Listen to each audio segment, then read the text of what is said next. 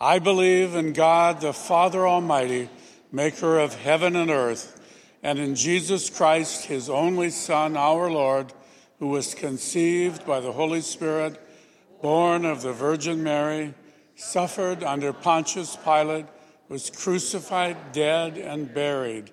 The third day he rose from the dead. He ascended into heaven and sitteth at the right hand of God the Father Almighty. From thence he shall come to judge the quick and the dead. I believe in the Holy Spirit, the holy Christian church, the communion of saints, the forgiveness of sins, the resurrection of the body, and the life everlasting. Amen. Please follow along in Acts 1 through 11. In my former book, Theophilus, I wrote about all that Jesus began to do and to teach until the day he was taken up to heaven. After giving instructions through the Holy Spirit to the apostles he had chosen, after his suffering, he presented himself to them and gave many convincing proofs that he was alive. He appeared to them over a period of 40 days and spoke about the kingdom of God. On one occasion, while he was eating with them, he gave them this command: "Do not leave Jerusalem, but wait for the gift my Father promised, which you have heard me speak about. For John baptized with water, but in a few days you will be baptized with the Holy Spirit." Then they gathered around him and asked him, "Lord, are you at this time going to restore the kingdom to Israel?" He said to them, "It is not for you to know the times or dates the Father has set by his own authority, but you will receive power when the Holy Spirit comes on you, and you will be my witnesses in Jerusalem and in all Judea and Samaria and to the ends of the earth." After he said this, he was taken up before their very eyes, and a cloud hid him from their sight. They were looking intently up into the sky as he was going, when suddenly 2 men dressed in white stood beside him. "Men of Galilee," they said, "why do you stand here looking into the sky? The same Jesus who has been taken from you into heaven will come back in the same way you have seen him go into heaven." God's word. Amen. How many are ready to give the Lord some praise after that, right? Glory, hallelujah. Salvation and glory, honor and power to the Lord our God. For the Lord our God is mighty. The Lord our God is omnipotent. The Lord our God, he and he alone is wonderful. Amen. All right. So I know that this church is a church that loves to get excited about the Lord. So can we give the Lord a whoop, whoop?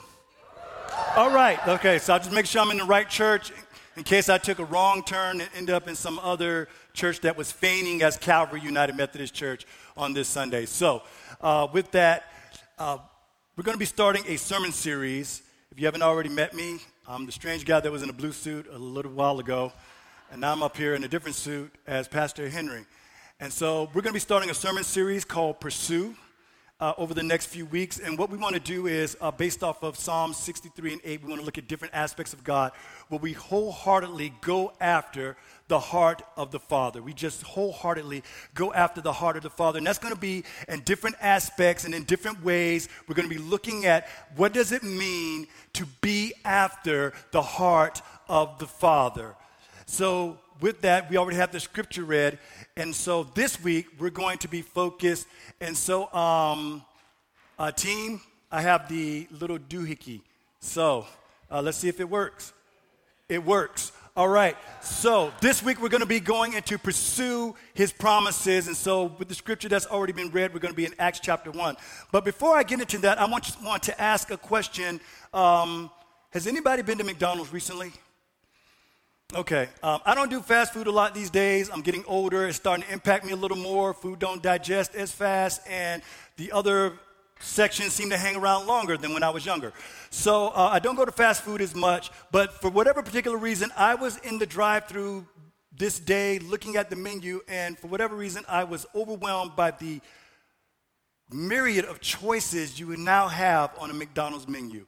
And when I was young, it was pretty simple, like In-N-Out Burger, just a few items, with the biggest one being the sandwich with 2 beef patties, special sauce, less cheese, pickled onions on it. Okay, so you guys have heard of this sandwich, and so I'm glad that Burger King is probably mad, but McDonald's happy to know that you know their jingle, their slogan. And so that used to be the simple way, but not anymore. It seems like McDonald's has figured out that following that scripture, that we can be all things to all people in order to make a profit. And so what they've done is, no matter where it is culturally, and no matter where you go, McDonald's seems to want to satisfy people where they are. And so what I've kind of learned is, I'm from the South, I'm from Florida, and I was just there a couple of weeks ago. And I was going through the drive-thru, and I'm pretty sure I saw something on the menu like McGrits and McOctail and McTurnip Greens, and I'm thinking that McDonald's is like, as long as we can put a Mick in front of it, everything is kosher. But it's not much better. I came back to North Dakota, and I'm pretty sure I ran through the drive-thru, and there was McLutefisk and McCougan, and yes, exactly. So for those who don't know what lutefisk is, a lutefisk is, so let me explain it this way. They take the fish, they soak it in lye. I don't know what was the idea behind that, but somebody said, let's soak it in lye, and they soak it in lye, and they get this gel-like thing that comes out at the end. So the best way to think about it is fish jello. So lutefisk is fish jello, and that is the only thing. So again, you have all these decisions you have to make, and so what I've come to learn is, with all these decisions, God has wired us in a way, because according to psychology today, we roughly make 35,000 decisions per day. Subtracting for the time that we sleep, we make 2,000 decisions per hour. Break that down some more. We're making decisions 2 seconds every day. Every 2 seconds, we're making a decision. That's a lot of decisions in a day. That's a lot of stress on us. That's a lot of way to feel overwhelmed. So God has wired us so that we can take shortcuts in order that we can feel comfortable. And so that is the principle. What I'm learning is, that is kind of the principal way we end up making decisions. Based on our values, what we find most important, based on our experience, what we've kind of gone through, based on our education, what we learned formally and informally, and based on our exposure, kind of what we've kind of seen around the world, what we do is we find what makes us more comfortable, and we tend to make those decisions. So based on that, I kind of followed Jesus' line of, if thou lovest me, order from the dollar menu. And so at McDonald's, I ordered from the dollar menu a double cheeseburger for $1, a fry for $1, a water that is free with the cost-benefit ratio, and that works for me, and that's what I'm comfortable with. The sandwich is good based on my experience. I am comfortable. I don't have to make any other decision. It's an easy order every time I go through. And so that's kind of what happens to us also. As believers, we get comfortable, and we just start making decisions that we're used to. And so, not that I'm cheap. Holy frugalness is what it's called. And I'm being like Jesus. And Jesus wasn't cheap. Jesus said, I came to bring you life and to give you life more abundantly. However, he did have a finance guy in his 12 guys. And that guy, like church finance committees, are always looking to pinch a penny and save money. And so anytime they would object to an upgrade hey, can we get something beside the McLutefisk sandwich? Can I get some fries and a drink? The Matthew guy would say, no, you can't get a fries and a drink. And they would object. And he would say, well, how much money did it take to feed the 5,000? And so how do you argue with that one, right? And so at that point, we're trying to make decisions. We are faced with decisions every day. And you know what? You know the guy I feel bad for is Judas. Not that we always feel bad for Judas. He did what he did. But he was reputed as stealing money from the money bag. But my theory is that the guy just wanted a fry and drink to go with his sandwich, and so he would occasionally take $1 or $2 out of the sandwich. But we're faced with a myriad of decisions every day, and we're facing those decisions. We make those decisions based on comfort because simply routine brings certainty. Certainty brings security, and security brings comfort. We, as human creatures, do not like change. We, as human creatures, do not like change. So here's my question. What happens when God disrupts our comfort by asking us to make a decision that redirects our lives? What happens when God asks us to experience something for which we have no reference? Me, 7.5 months ago. When out of nowhere, Fargo made its first blip on my radar. More about that story later, but that's where we also are as a church. After one of the most incredible and greatest leaders we have ever had in Pastor Dave and Mary Mata, incredible people who have led this church for a quarter of a century. For some of you, you have never known anyone else as your pastor. They have led, they have loved, they have ministered, they have poured out, they have given, they have built God's kingdom. And that's very important because not every pastor looks to build God's kingdom. They built God's kingdom, not their own kingdom. And as a result, they have left an incredible legacy. So what do you do when you have this incredible kingdom builder who's been here for a quarter of a century, and now the church has a new pastor because Chris Mussenberger, our DS, she's here. She was just struggling to find anybody, and so there were no saints available, so she went to Sin City to find the biggest sinner she could find because my title is Chief of Sinners, and so she's like, you'll work, and brought me back here. So it was slim pickings.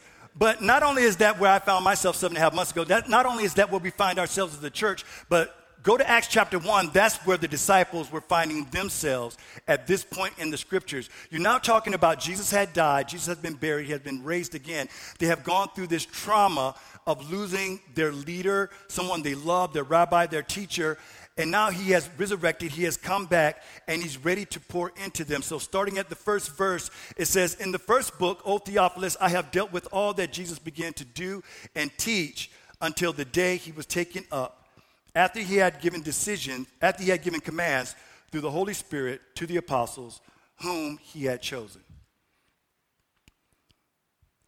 Calvary, individually, as a community, and as global Christianity, we have to make decisions. And the first decision we're going to have to make is, individually, is Jesus your Lord? Is Jesus your Lord? Now, what do I mean by Jesus is your Lord? There's very flowery language used around Jesus today. And sometimes we call him JC, our big brother, and, he's one of us. And sometimes we forget that this is the King of Kings and the Lord of Lords.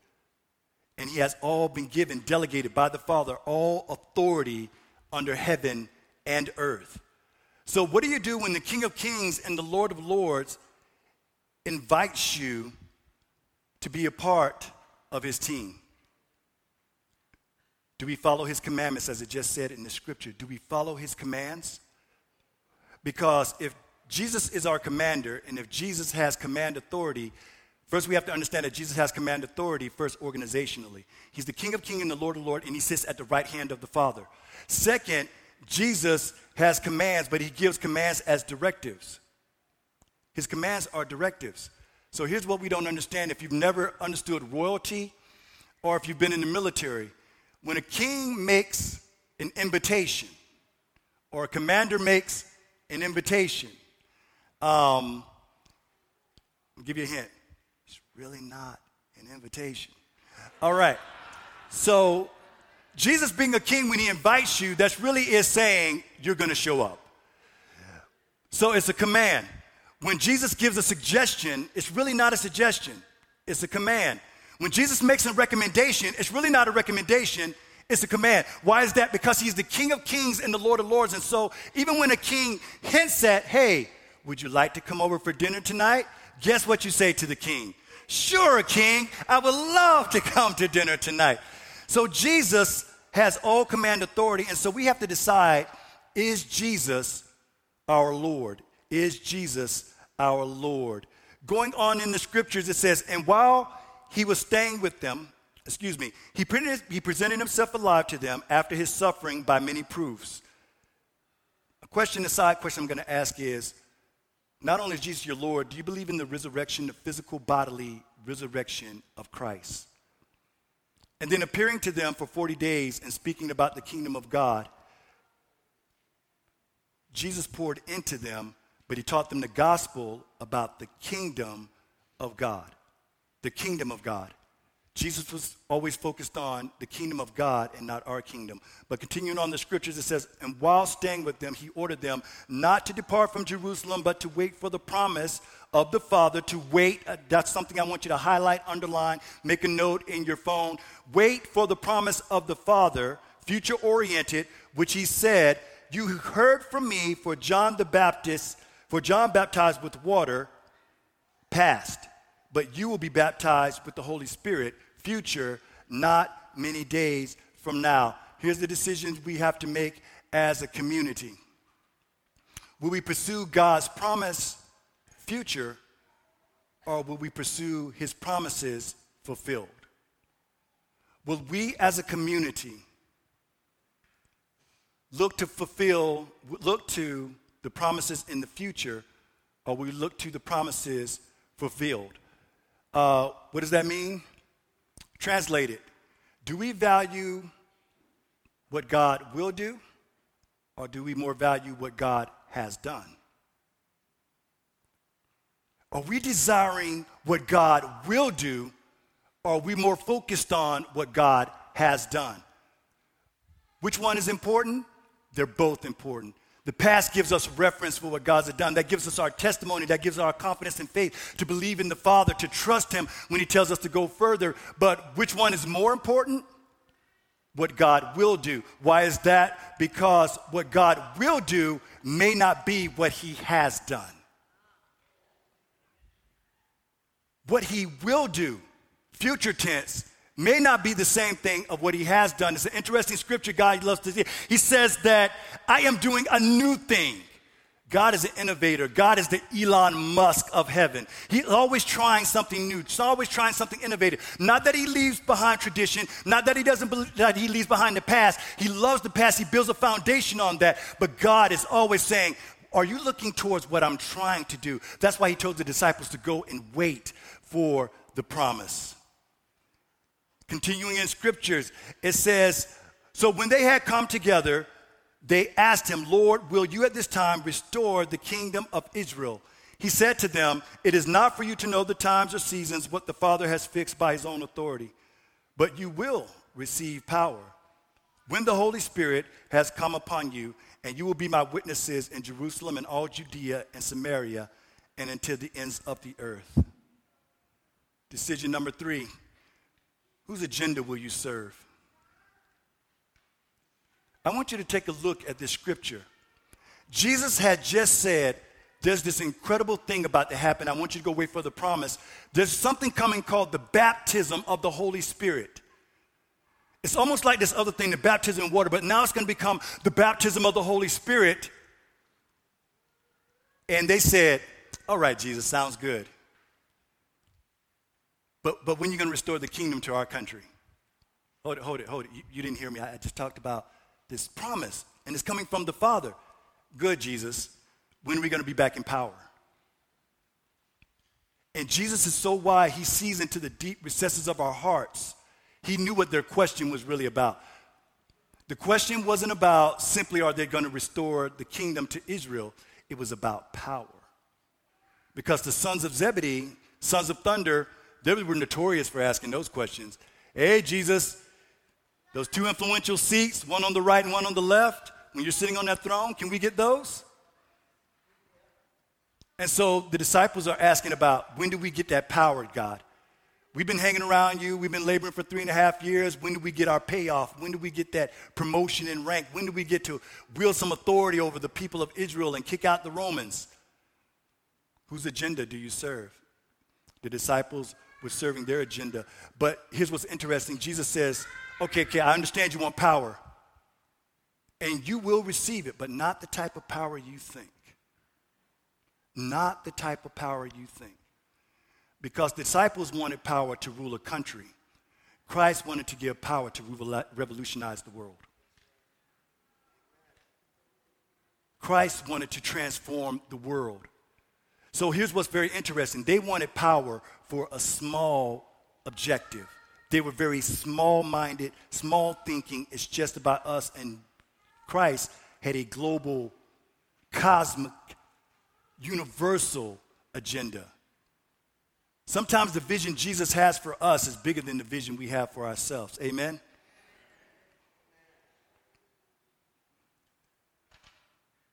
So with that, here's a question I want to ask. And you have to ask yourself, along with the reflection questions that you have in your note takers, please look at those questions, take them on with you, and just reflect with them, have discussions about them. But here's a question I want you to think about. What prevents us from achieving the promise of God, the Holy Spirit, totally invading and inundating and saturating us at Calvary? What stops Pentecost from taking place here at Calvary? What stops the transformational power of the Holy Spirit as experienced in the first church from taking place here at Calvary? And even more so, do we even believe it's possible that God would move like that again? Question for personal consideration. On this agenda discussion, let me share my story real quick. Approximately 7 months ago, I was in a place, I had decided I did not want to pastor. And if I was going to do ministry, it's either going to be a ministry outside of ministry, like media, which I was strongly considered going into, or I was going to be a missionary in a third world country, because like Francis Chan, I was like, the U.S. church is not catching it. I'm going to go over here where the church is growing like wildfire, and they're on fire for Christ and the Lord. And so that was my agenda. But at that point, I was kind of volunteering in a media organization, and some things just weren't aligning spiritually. I was experiencing spiritual dissonance. I was trying to figure out, okay, Lord, is this where I'm supposed to be? And Lord kept sending signs, this is not where you're supposed to be. And it just got to a place where I just started to, sitting at a desk, cried out to the Lord, okay, Lord, I know I don't belong here. I don't know where I belong. What is your will for me? Would you show me? Then I checked my email. And then there was an email from Chris Mussenberger. And she says, Bishop O said you may be interested possibly in a church that might be coming available. Give me a call if there's any interest.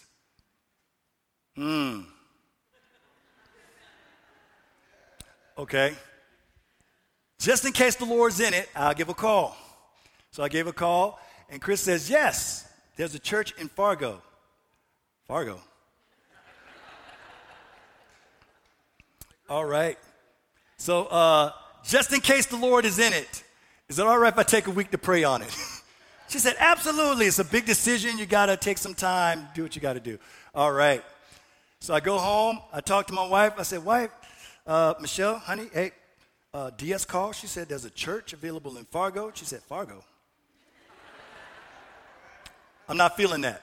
I said, I'm not feeling that either. So I went to bed that night, but for some reason, I could not get Fargo out of my mind. Couldn't get any peace about just saying no. So the next morning, I called my mom. That's kind of been my spiritual advisor throughout the years. And she happened to be on the phone with my sister, who I highly respect, a Bible teacher, anointed woman in the Lord. And my stepdad was there, and they were all, and so we get in this group conversation about Fargo, North Dakota, and this church in Fargo, North Dakota, and questions about, well, why would God send you to Fargo, North Dakota? And, you know, and you almost come to feel like, can anything good come from Fargo? Kind of that question people were asking, and it's like, and, you know, my dad, Chris, he's like, well, God is in Fargo, too. The Holy Spirit is out there. And so we're having this conversation, and then my sister, without realizing it, gives a word of knowledge. One of those words of knowledge that, you know, flesh and blood did not reveal this to you, but it was the power of the Holy Spirit. And at that moment, I'm in Vegas, my mom's near Orlando, my sister's in Tampa, and the Holy Spirit fell in all three places at the same time. with the evidence thereof. For you Pentecostal folks that's speaking in tongues. And so it was definite confirmation. So I said, all right, I guess we're going to Fargo. I come home and tell my wife, I guess we're going to Fargo. And so, but I said, well, maybe I ought to take the rest of the week and pray on it, just in case that wasn't the Lord. Test the spirits, right? And then you kind of hear this voice saying, well, if the Holy Spirit has spoke, what are you waiting for? So it took one day after asking for a week to say, all right, Chris, the Holy Spirit has moved. You tell us where to be, and we'll be there. And so, therefore, here I am standing before you today. And it's just been a tremendous blessing. But again, I had to make a decision. Whose agenda was I going to serve? Was I going to serve my agenda? Or was I going to serve God's agenda? Continuing the scripture, it said, when he had said these things, and as they were looking on, he was lifted up, and a cloud took him out of their sight. And while they were gazing into heaven, as he went, behold, two men stood by them in white robes and said, Men of Galilee, why? I want you to underline why, highlight why, put why in your notebook, because Simon Sinek, the writer, wrote a book, said, you start with why. And these men, when they ran into the disciples, decided to start with why. Why do you stand looking into heaven? They simply asked the disciples a question, why are you standing looking into heaven? The disciples don't respond. Why they don't respond? Because they know what that question means. God has already given you an order to go do something. Why are you standing here doing something different? Okay, I know you missed Jesus. You already lost him once. Now you're losing him again. And so that's really hurtful. And, you got to have time to grieve. But at some point, the men have to ask, why are you still focused on Jesus when he's already left? Why are you still, and for lack of a better way of saying it, and hopefully you'll receive this in the right spirit, why are you focused on the past when I've told you to go focus on the future? Why are you so incredibly inundated and wanting to stay stuck in this place when I have something better for you? That's the question, seriously, we'll have to ponder as a church as we prepare to figure out who are we going to be in this next chapter of Calvary's life. Because simply interpreted, the same Jesus who was part of your past will be part of your future. The same Jesus who will be part of your past will be part of our future. As the band comes up, I want to read this last question for you to take home. Will we passionately pursue God's promises done, or passionately pursue God's promises yet to come? Because this is the one thing we know, choir. All of the promises of God in him are yea and amen to the glory of God through us. Amen.